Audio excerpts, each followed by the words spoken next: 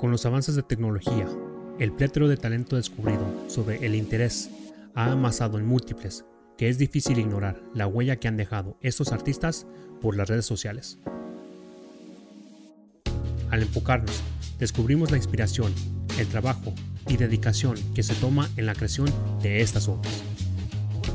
Ya sea en discusión sobre artistas conocidos, conceptos del impresionismo o algo más reciente como los videojuegos. Hablo con alguien dedicado a su maestría en las artes plásticas. Acompáñenme hoy con este miembro, no solo de la República Mexicana, pero sino alguien que con su talento cada día molda a mi comunidad. Regresando nuevamente a la segunda temporada de The ESL Sessions, las sesiones ESL, en este segmento especial que llamo En Mi Comunidad, hoy tengo un invitado especial por el hecho de que este es un conocido del internet, pero igual ha sido lo que nos ha ayudado a poder compartir y conectar con mucha gente alrededor del mundo. Y lo que lo hace especial de él es que también está localizado él en la República de México. Pero mejor le dejo a él que se introduzca y que nos pregunte, que nos dé un poquito más de él, y luego de ahí podemos seguir de la entrevista y yo le hago unas preguntas. Entonces, cuando estés listo. Hola, mucho gusto. Muchas gracias por la presentación.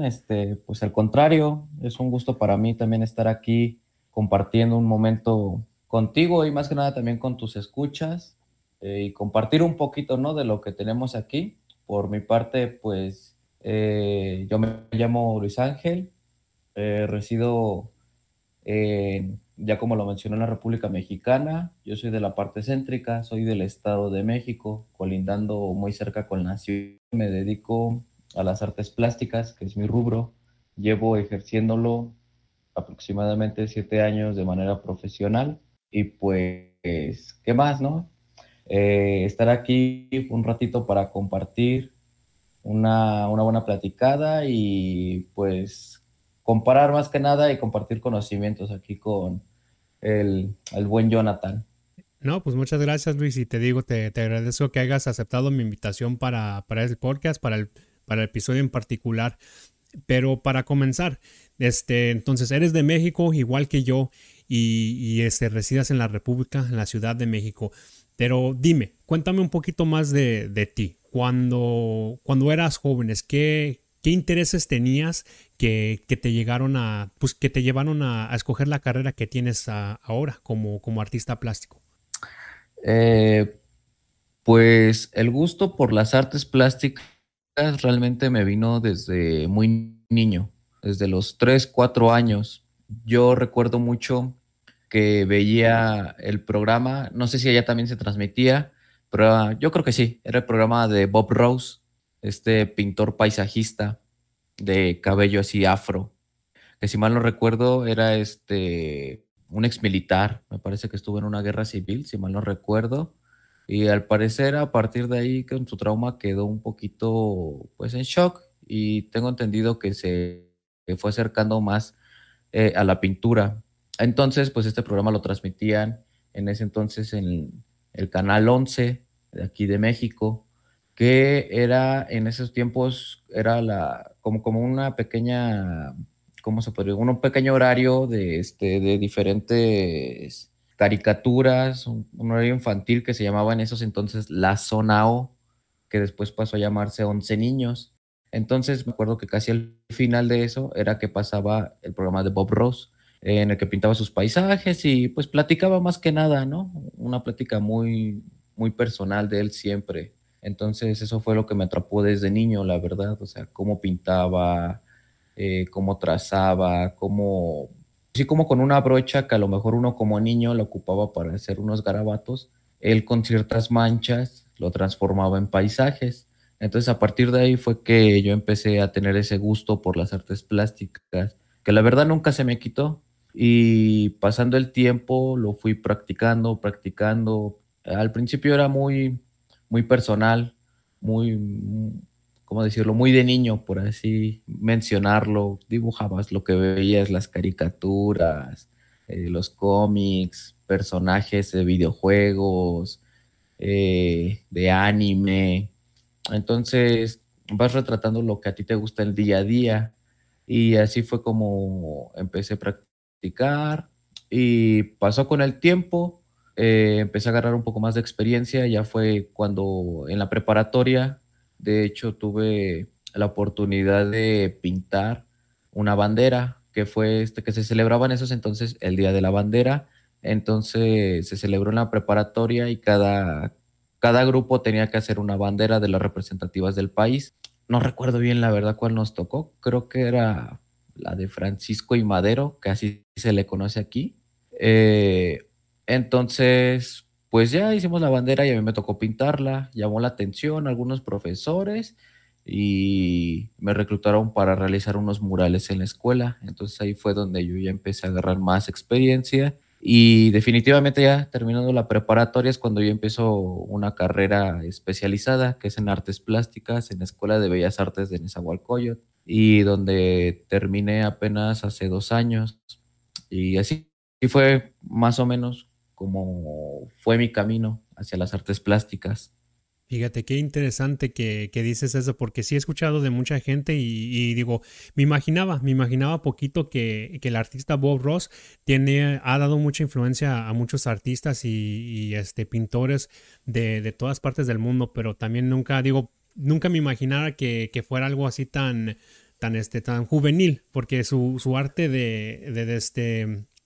de pintar es muy simple y a veces en los tiempos cuando, no sé si has visto el documental de Bob Ross, pero explica que mucho de la arte como la hace, la hizo de una manera juvenil, como pintando por el hecho de pintar, no solo sin ningún preplaneado, sin planear anteriormente cualquier cosa. Sí, sí, sí. De hecho, lo que él tenía era que eh, él como tal no era experto, él empezó haciendo su técnica y también hay algunos libros de él en donde él explica una técnica que él solo desarrolló porque él no tenía un conocimiento general. Y a partir de ahí surge también su programa. De hecho, sí, así como lo mencionas, tengo entendido que solo hacía un par de bocetos rápidos antes del programa y en cuanto ya le decían vamos a grabar, ya, él dejaba salir todo. Sí, sí, sí, sí, era muy, ¿cómo decirlo? Pues sí, sí, era un estilo muy nuevo porque, como digo, él no era un académico como tal. De hecho, tengo entendido que también muchos académicos por ahí están peleados con él. Pero bueno, él lograba su objetivo y estaba bien, y yo supongo que eso también era lo que inspiró a muchas personas, que era algo muy propio, muy desarrollado, no tan estricto y no tan académico. Sí, ¿no? Y sí tienes mucha razón. Y dime un poquito de ti, pues ya mencionando eso de cómo pintaba Bob Ross, digo, qué estilos, mejor diré, qué estilos de artes te llamaron la atención, especialmente cuando estuviste creciendo, a pesar de las caricaturas pues que me puedo imaginar que en esos tiempos todavía estaban haciendo los personajes de Dragon Ball Z, de Saint Seiya, de los Ronin Samurai, todo eso. Aparte de esos tipos de estilos, ¿qué te llamó la atención en el intermedio del arte? Pues en el arte clásico, por así decirlo, a mí lo que me llama mucho la atención, sobre todo de pequeño en esa época de primaria, secundaria, cuando yo ya trataba de encontrar un poco más de conocimiento, ¿no? A lo mejor ya un poco más profesional.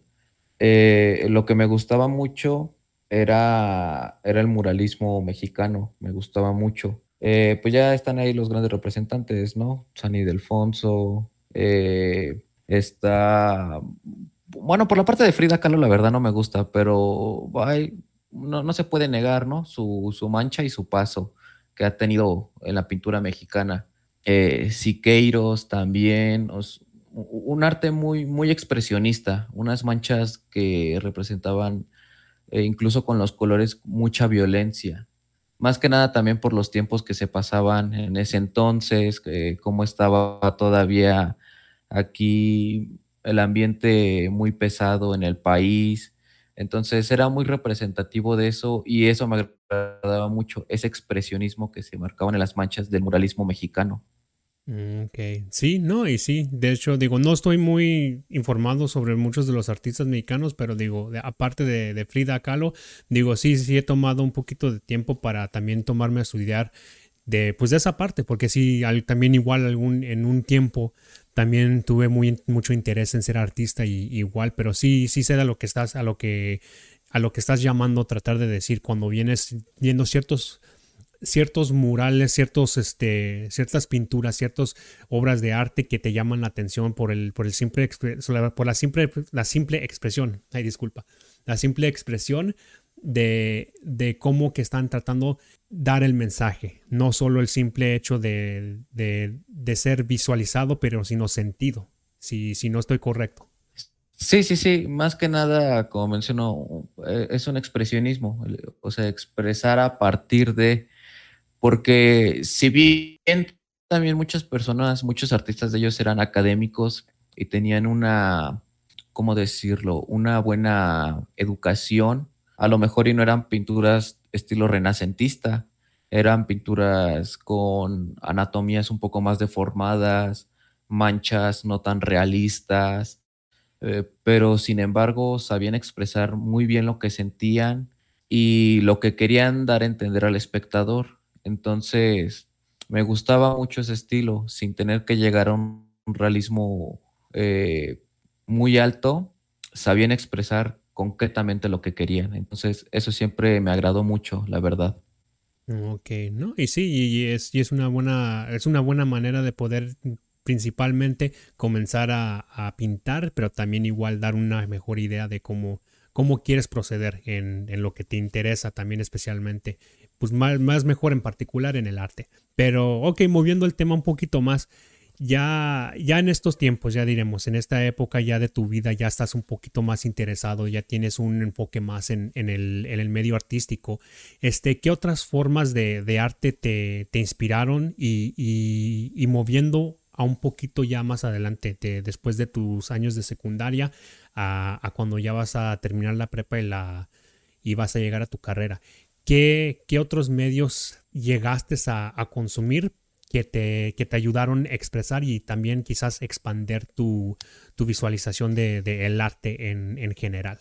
Pues medios que consumía arte, que me inspiraron. Yo creo que, fíjate, mucho, me ayudó mucho en la preparatoria el visitar demasiados museos. Eso me ayudó mucho, porque ahí es cuando yo me despego un poco de lo que me llamaba antes la atención, como te decía, el muralismo mexicano, y es donde también empiezo a conocer otros estilos, en donde ya no te casas con una cosa y empiezas a aprender de todos. Entonces yo, por ejemplo, llegar por ejemplo, aquí el MUNAL, el Museo de Arte Moderno, o sea, ver esas pinturas impresionantes de los artistas del Renacimiento, o sea, esa anatomía brutal, unos estudios gigantescos del tamaño de una pared, y en lienzos y que crees que se te va a venir abajo. O sea, son muy impresionantes cuando los ves por primera vez esos cuadros. Cuando entras a la catedral, por ejemplo, del Zócalo, es una cosa abrumadora. O sea, tú entras y tú lo ves en fotografías antes, ¿no? En revistas y dices, ay, qué bonito, ¿no? Estos relieves, qué bonitos, estos gariboleados. Pero cuando tú entras, tú ves esa catedral impresionante y te sientes pequeño al lado de ella. Y no sé, por lo menos a mí me empiezan a pasar cosas de cómo lo habrán hecho, cómo se habrán subido ahí, cómo hicieron esos detalles, cómo metieron la hoja de oro, cómo en general todo, ¿no? Cómo está toda esa construcción hecha.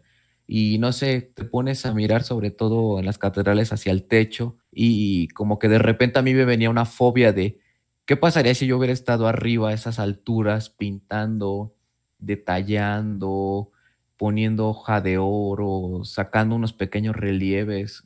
Era una cosa muy impresionante. Eso es más que nada la magnificencia de esas arquitecturas y de esos cuadros, lo que te dejaban. Pero también por otro lado visité otros museos que daban un estilo a lo mejor un poco ya más marcado a lo que iba a ser mis intereses, por ejemplo, el terror. Entonces, yo creo que uno de los museos que más me marcó fue el Museo del Policía. en el que en ese museo, por temporadas, casi siempre es en temporada de víspera de Día de Muertos, entre mes de octubre y mes de noviembre, se hace una exposición que es de hombres lobo y vampiros.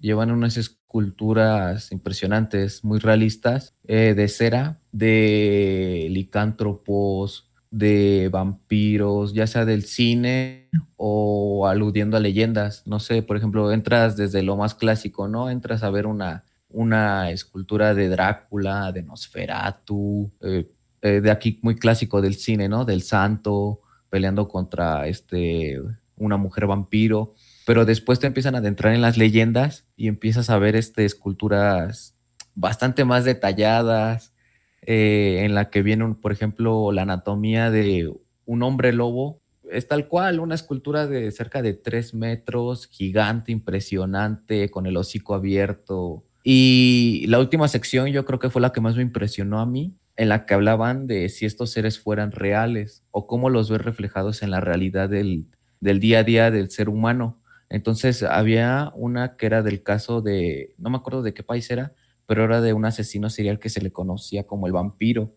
Entonces estas escenas pasan de ser del cine, de la fantasía, a algo muy brutal. Entonces ya había, me acuerdo, una sala entera dedicada a asesinos seriales, en donde estaba tipo que le conocían como el vampiro, y muy brutal. Está sentado en su cocina y está la escena así abierta de un refrigerador y hay cabezas cercenadas de mujeres, de personas, y se ve en una plancha cómo están machacando a una y dices, no sé, está muy brutal la verdad, la escena, y aparte muy bien representada con unas esculturas magníficas. Desconozco al artista, nunca me he metido a investigar de quién es el artista, pero muy brutales. Entonces pasas por muchos tramos en los que al final pareciera que te dan una bofetada en la cara con esas escenas tan gore, tan descriptivas, y yo creo que fueron unos de los museos que más me marcaron, junto también con uno que ya te esperas a ver todo eso y más brutalidad, que era el Museo de la Tortura de la Santa Inquisición, también en la Ciudad de México, que nos mandaron por parte de la clase de historia.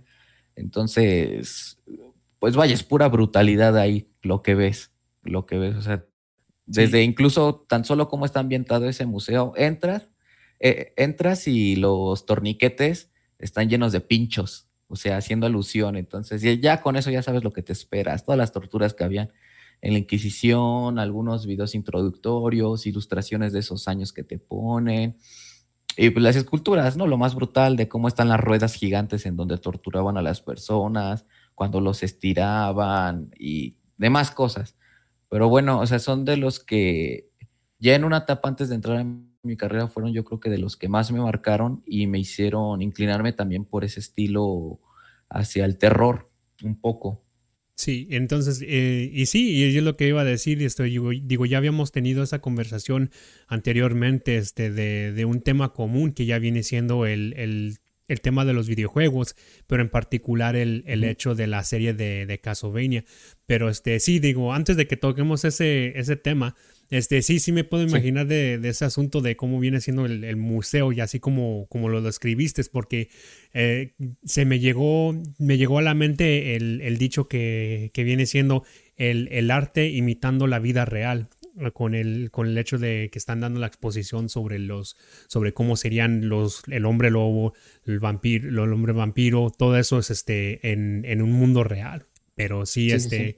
un museo, hablando de museos, uno que sí te recomendaría si alguna vez tienes una oportunidad de venir a los Estados Unidos, sería en Nueva Orleans, que viene siendo el Museo de la Muerte, que también tiene mucho pues igual expone mucho de la brutalidad de la humanidad, de asesinos seriales y todo eso, pero también como da ese mismo algo de lo crudo que viene siendo la parte de la muerte, pero también algo común que a veces mucha de la gente no diremos que no tiene el estómago, pero quizás a veces no acepta en realidad.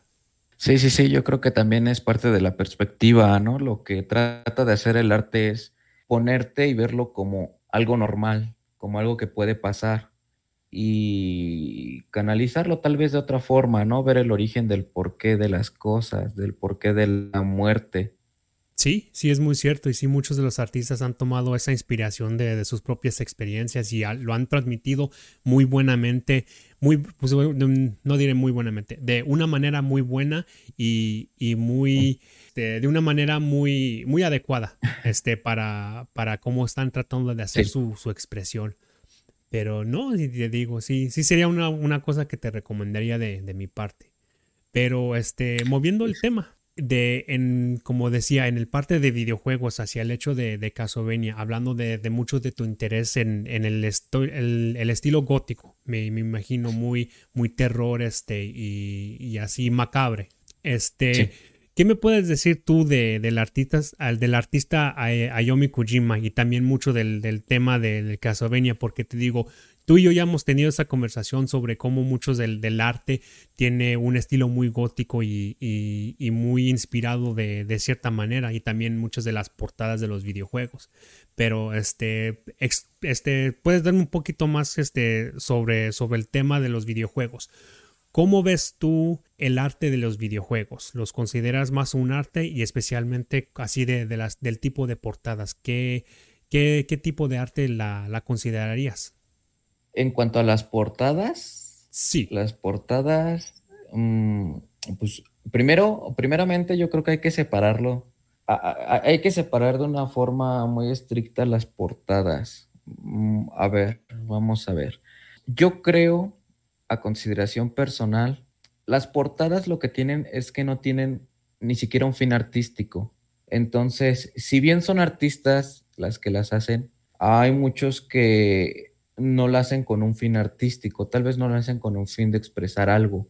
Hay muchos, como lo comenté, como Du Bois, que solamente ilustraba porque eran sus encargos. O sea, él decía que dejaba claro, o sea, dejaba su estilo, dejaba lo que le gustaba hacer, pero como él mismo mencionaba, yo solo ilustraba por trabajo y sin embargo ahora están valuadas en un gran precio, las originales. Y dice, yo solamente las ilustraba en las láminas de acetato, láminas de cartón o en el material que tuviera y yo la mandaba a la empresa de Konami cuando él trabajaba en la empresa de Konami en la parte extranjera de Estados Unidos. Y es que él no quería representar arte, él simplemente pues era su trabajo. Entonces yo creo que ahí está difícil considerarlo arte, pero es que también si te pones a ver y lo calificas con los estándares de ahora, esa parte incluso ya también tiene su mismo nombre que es el concept art.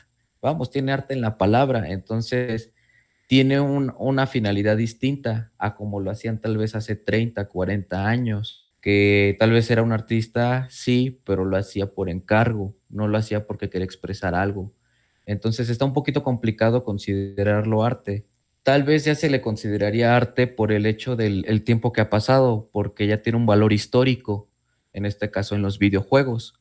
Entonces ya teniendo un cierto valor histórico, ya podría serle considerado arte. No sé si por ejemplo, a varios utensilios, vasijas, no sé, en esos tiempos pues eran, no sé, ocupados a lo mejor para servir agua, para utensilios de cortar, utensilios de cocina, pero con el tiempo se le han considerado arte y han tenido un valor, pero eso es por el valor histórico que tienen, no tanto por el valor que tenían en ese momento. En ese momento era un valor utilitario, pero con el tiempo ya pasa a ser un valor artístico e histórico y ahora ya tienen un cierto grado de valor. Pero eso más que nada es el valor que le da el ser humano a las cosas. Entonces, pues si lo calificamos en cuanto a lo de ahora, sí, sí es considerado arte. No hay que negar, son muy buenos trabajos, son unos trabajos muy detallados que podrían bien ser para una portada de una revista importante de arte, bien podrían estar decorando una sala, bien podrían ser ilustraciones para un muy buen libro de fantasía.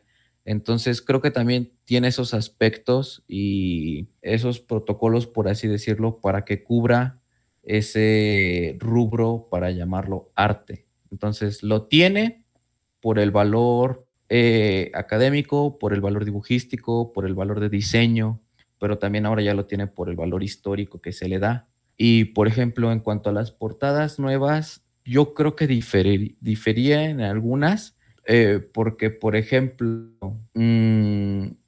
no sé, no es lo mismo comparar la portada tal vez de un juego más actual, por ejemplo, no sé, um, de la misma artista que decías, de Kojima, de la portada de Lament of Innocent.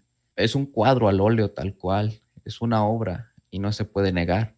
Tiene otro fin, sí, tiene un fin comercial, pero ya es una obra y ahí la artista sí ya la está haciendo de manera consciente la obra para reflejar también lo que ella quiere dar a entender en su ámbito artístico. Y también no lo podemos comparar, como te digo, por ejemplo, con una portada de Kirby.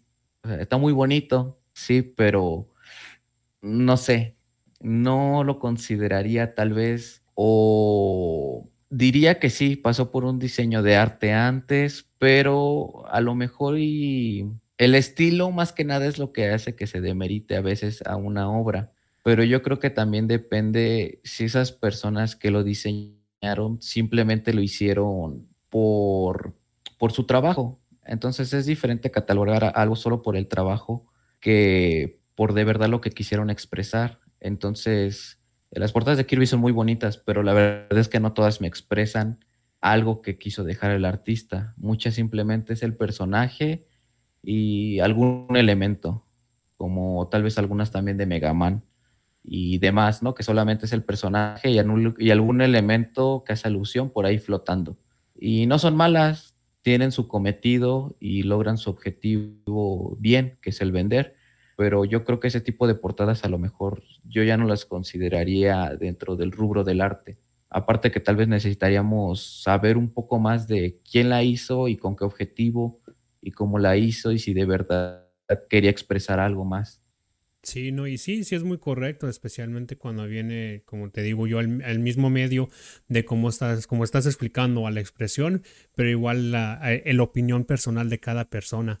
Pero no, sí, de hecho diste una explicación muy, muy buena y muy detallada de cómo hay mucho intercambio y hay muchas, pues diré, ciertas barreras que a veces nosotros mismos como humanos ponemos a consideración y categorización a lo que es considerado arte.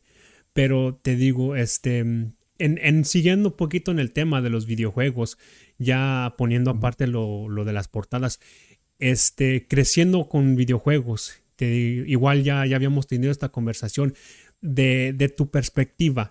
¿Qué tipos de videojuegos has jugado que te han llamado el estilo artístico? Ya afuera de cómo juegan, de cómo son las funciones de los personajes y de la historia.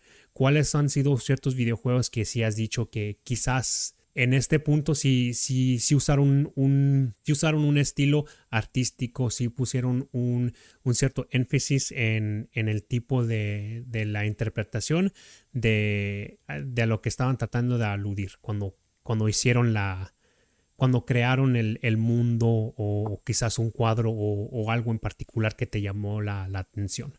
Es muy buena pregunta, ¿eh?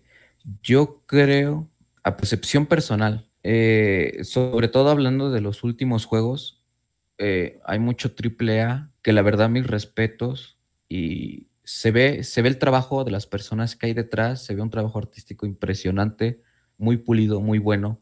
Y yo no soy tanto músico, pero también se ve reflejado en la calidad de la banda sonora. Yo creo que muchos juegos más recientes y se ve un trabajo brutal. Por ejemplo, ahorita te podría decir de la saga God of War, sobre todo el último, el 4 y el 3. Se ve un apartado artístico impresionante, muy bien pulido, muy bien trabajado. Hay una dirección de arte detrás muy, muy bien hecha. Se me fue el nombre ahorita, pero es el de una chica que supone que está buscando a su novio, pero tiene como un trastorno de esquizofrenia y tiene una especie de ciertas aventuras. Es como una chica nativa. Se me olvidó su nombre.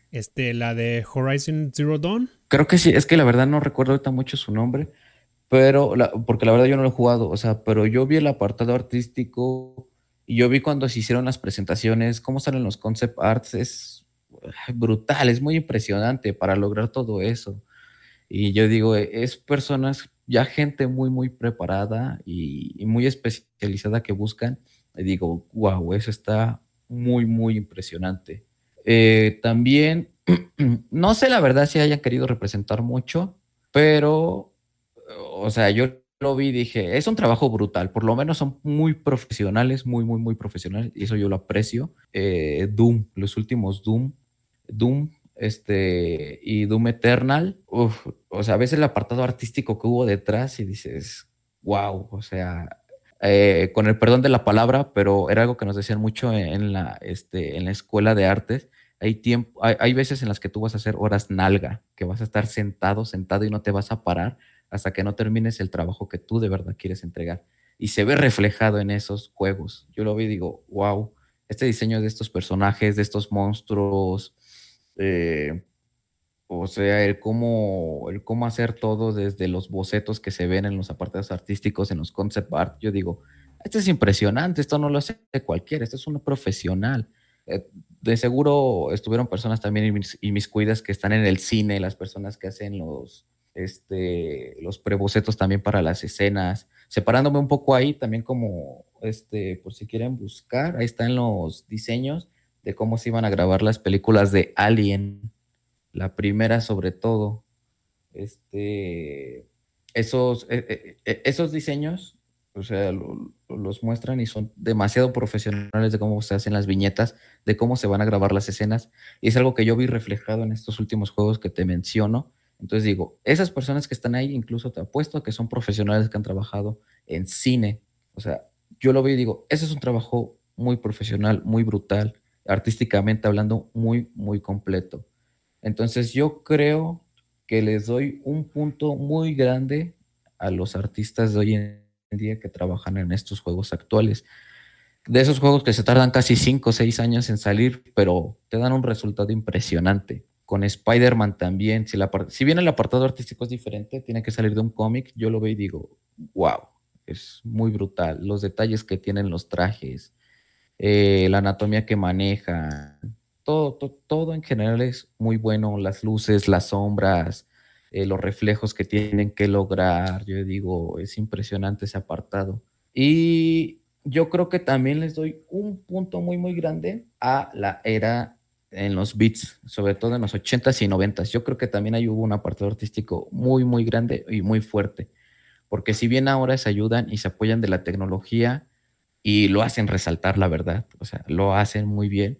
Antes lo que tenían eran limitantes y sin embargo con esas limitantes los artistas sabían hacer muy bien, con lo que tenían de recursos, sabían sacar muy buenos productos que se ven reflejados. Ya lo vemos tan solo, Shigeru Miyamoto de hecho era un ilustrador y él dibuja muy bien, él hace un estilo de caricatura más animado como se ve en algunos documentales de bocetos que están haciendo de Mario Bros o Donkey Kong. O sea, tú lo ves y dices, es un caricaturista tal cual, él es un artista de cartoon, pero hacer de eso y pasarlo a pixeles, wow, es un arte también muy, muy bueno porque trabajaban con las herramientas que tenían ellos. Y tú dices, también es muy brutal cómo con tantas limitantes podían hacer tan buenas cosas. Entre ellos, no sé, yo pondría, por ejemplo, en Super Nintendo el juego de Axelay. Yo lo veo y digo, puta, también está muy, muy brutal cómo lograr ese pseudo 3D, esos diseños de jefes impresionantes, muy grandes, ese arte de pixel art muy bueno, no sé, es algo que la verdad sí me robaba el aliento en esos años cuando lo jugué por primera vez y yo decía, esto es brutal, esto es muy bueno y no sabía cómo lo podían lograr.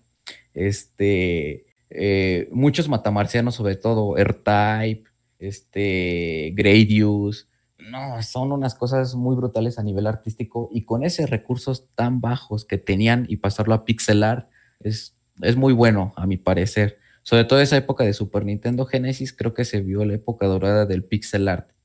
Desgraciadamente ya en la siguiente generación como pasó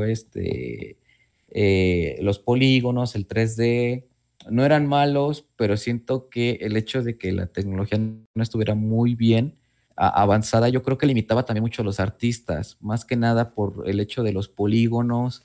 Y algo que se ve ahí en esos años y que a mí en lo personal no me agrada del 3D de esos años, es que se ve muy vacío.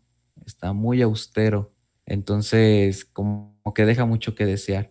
Pero también el poco pixel art que hubo en esos años fue impresionante. Se ve tan solo con Castlevania Symphony of the Night, yo creo que es uno de los exponentes más amplios que hay de un pixel art muy, muy pulido. También de los años un poco antes Super Metroid, o sea, es brutal.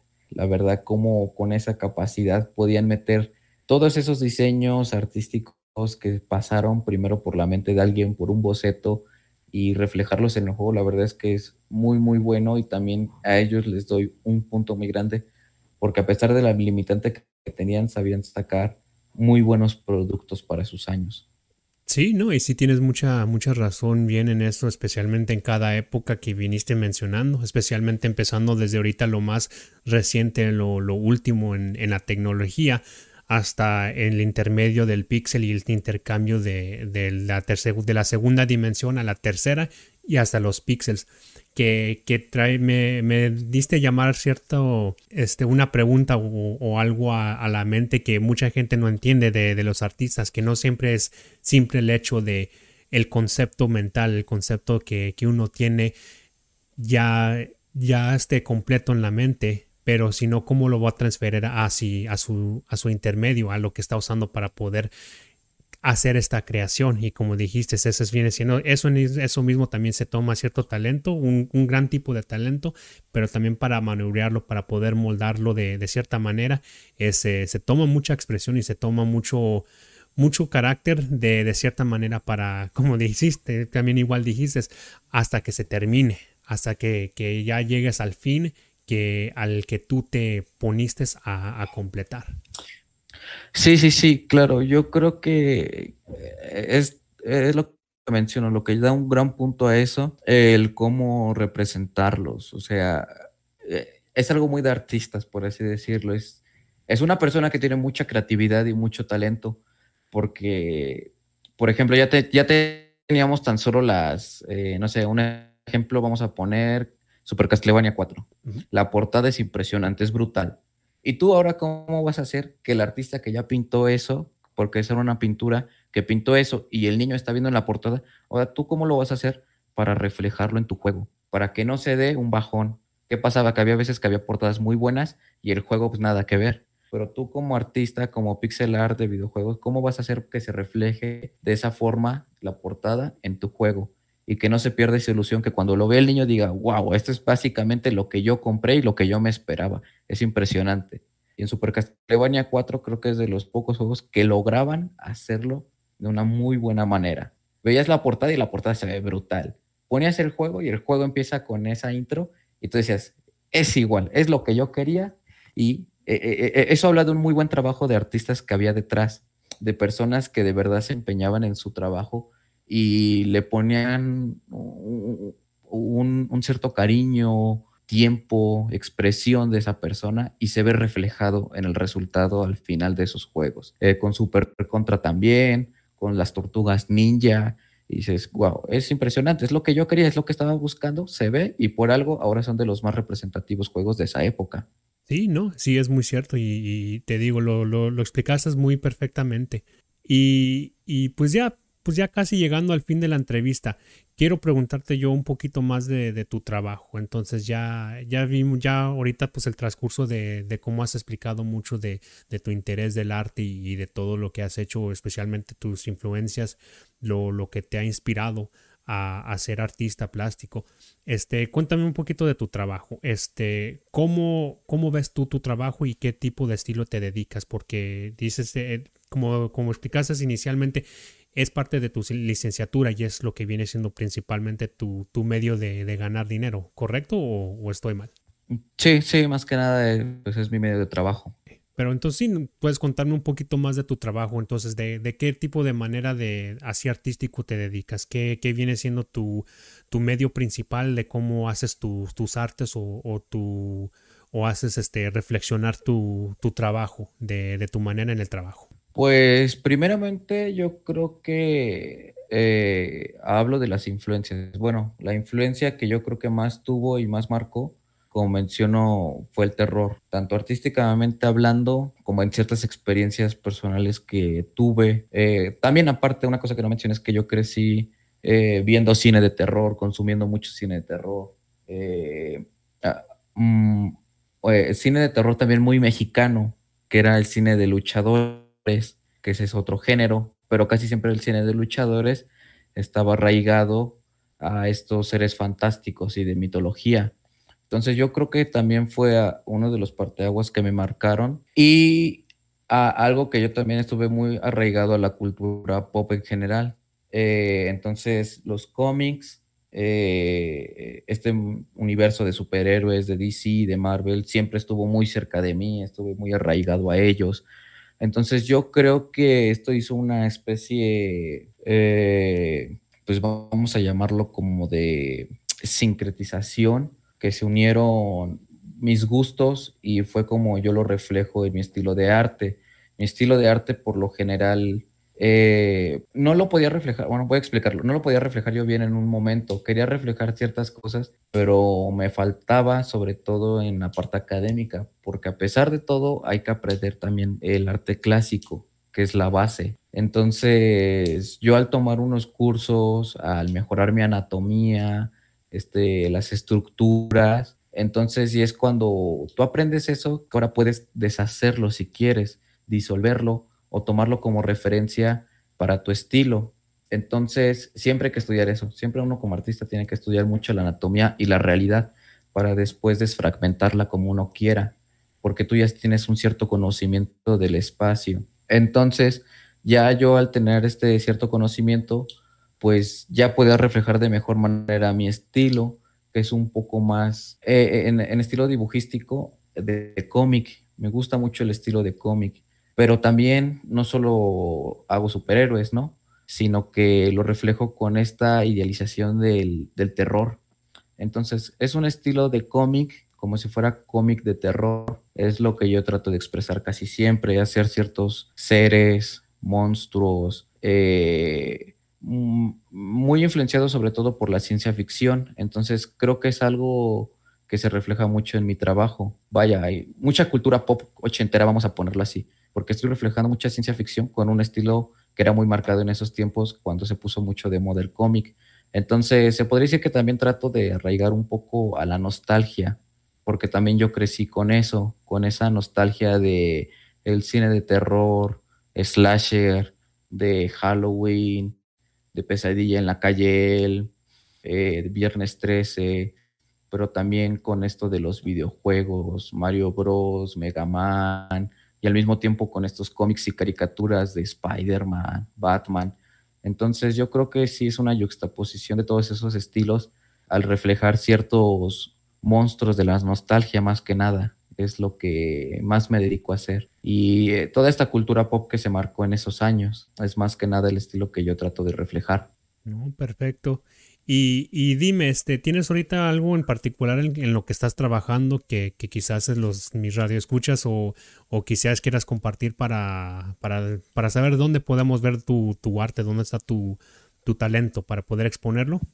Sí, claro, pues en cuanto, por ejemplo, a redes sociales, me pueden encontrar en Instagram como Ángel-Han97. Ahí subo los procesos de algunos trabajos que tengo, de algunos souvenirs. Ahorita estoy en proceso de hacer algunos stickers, tote bags, ilustraciones. Sobre todo las ilustraciones ahorita están abiertas a los que quieran encargar. Y propio, va a haber una exposición a finales de julio, principios de agosto, si mal no recuerdo, aún no tengo la fecha exacta, pero va a haber una exposición en donde voy a estar con unos compañeros también, y voy a llevar algunos cuadros. De igual forma, pues en mis redes sociales voy a estar subiendo también parte del proceso. Sobre todo va a ser yo creo, de monstruos del cine de terror, que es lo que estoy manejando ahorita. Entonces eso es lo que estoy trabajando de este momento y en cuanto a ilustraciones abiertas, pues estoy trabajando más el cómic, ilustraciones de cómics, de los personajes que más manejo en este momento. No, pues se escucha perfecto, Luis. No, pues antes de cerrar, te quiero agradecer, te digo otra vez nuevamente y pues por última vez por este momento la invitación de ser mi invitado, y pues como escucharon también voy a incluir sus links y toda su información de Luis en donde puedan encontrar su arte y poder apoyarlo así como artista, y igual entre las redes sociales y todo cualquier intermedio ahorita del internet. Pero antes de cerrar, Luis, ¿quieres hacer una pregunta o una última cosa que quieras decir antes de cerrar? No, pues ante todo, pues muchas gracias, al contrario, gracias por la invitación, también por abrirme un espacio en tu canal, también pues ayuda, ¿no?, a llegar a más personas en general. Al contrario, muchas gracias también, pues del primer momento, ¿no? Yo creo que se hizo la invitación cuando fue en su momento por el tema de Castlevania, y pues ahora que se pueden hacer estos proyectos y ojalá a futuro pues haya más y mejores, ¿no?, para ambos. Sí, ojalá y sí. Y igual ahorita también desde este momento te extiendo la invitación si quieres, y si quieres regresar o quieres tocar un tema en particular de lo que sea, y podemos hacer otro podcast, y no tanto una entrevista, pero sino una conversación abierta para tus fans, para personas para tus seguidores, y pues también de mi parte. Pero igualmente, de cualquier cosa, pues otra vez muchas gracias, Luis, por ser mi invitado en las sesiones ESL en el segmento de Mi Comunidad, y espero que tengas un buen día. Al contrario, sí, esperando, yo creo que también sí me deja como que un poquito con la espinita para seguir hablando de más temas que se preste después. Yo creo que igual después traer temas más en específico y pues estar platicando, ¿no? Conversar también aquí con tu comunidad, estar platicando con todos los que se puedan y conversar, incluso, ¿por qué no? No sé, algún tipo de debate, algo, un en vivo para estar conversando con más gente de ciertos temas. Estaría interesante también abordarlo desde puntos de vista diferentes, ¿no? Yo creo que sí estoy abierto y sí me gustaría bastante hacer de nuevo algo similar. Y pues al contrario, también un buen día también para ti. No, pues así se escucha muy bien, Luis. Pues muchas gracias, y aquí cerramos el segmento. Que tengas buen día. Gracias, igualmente.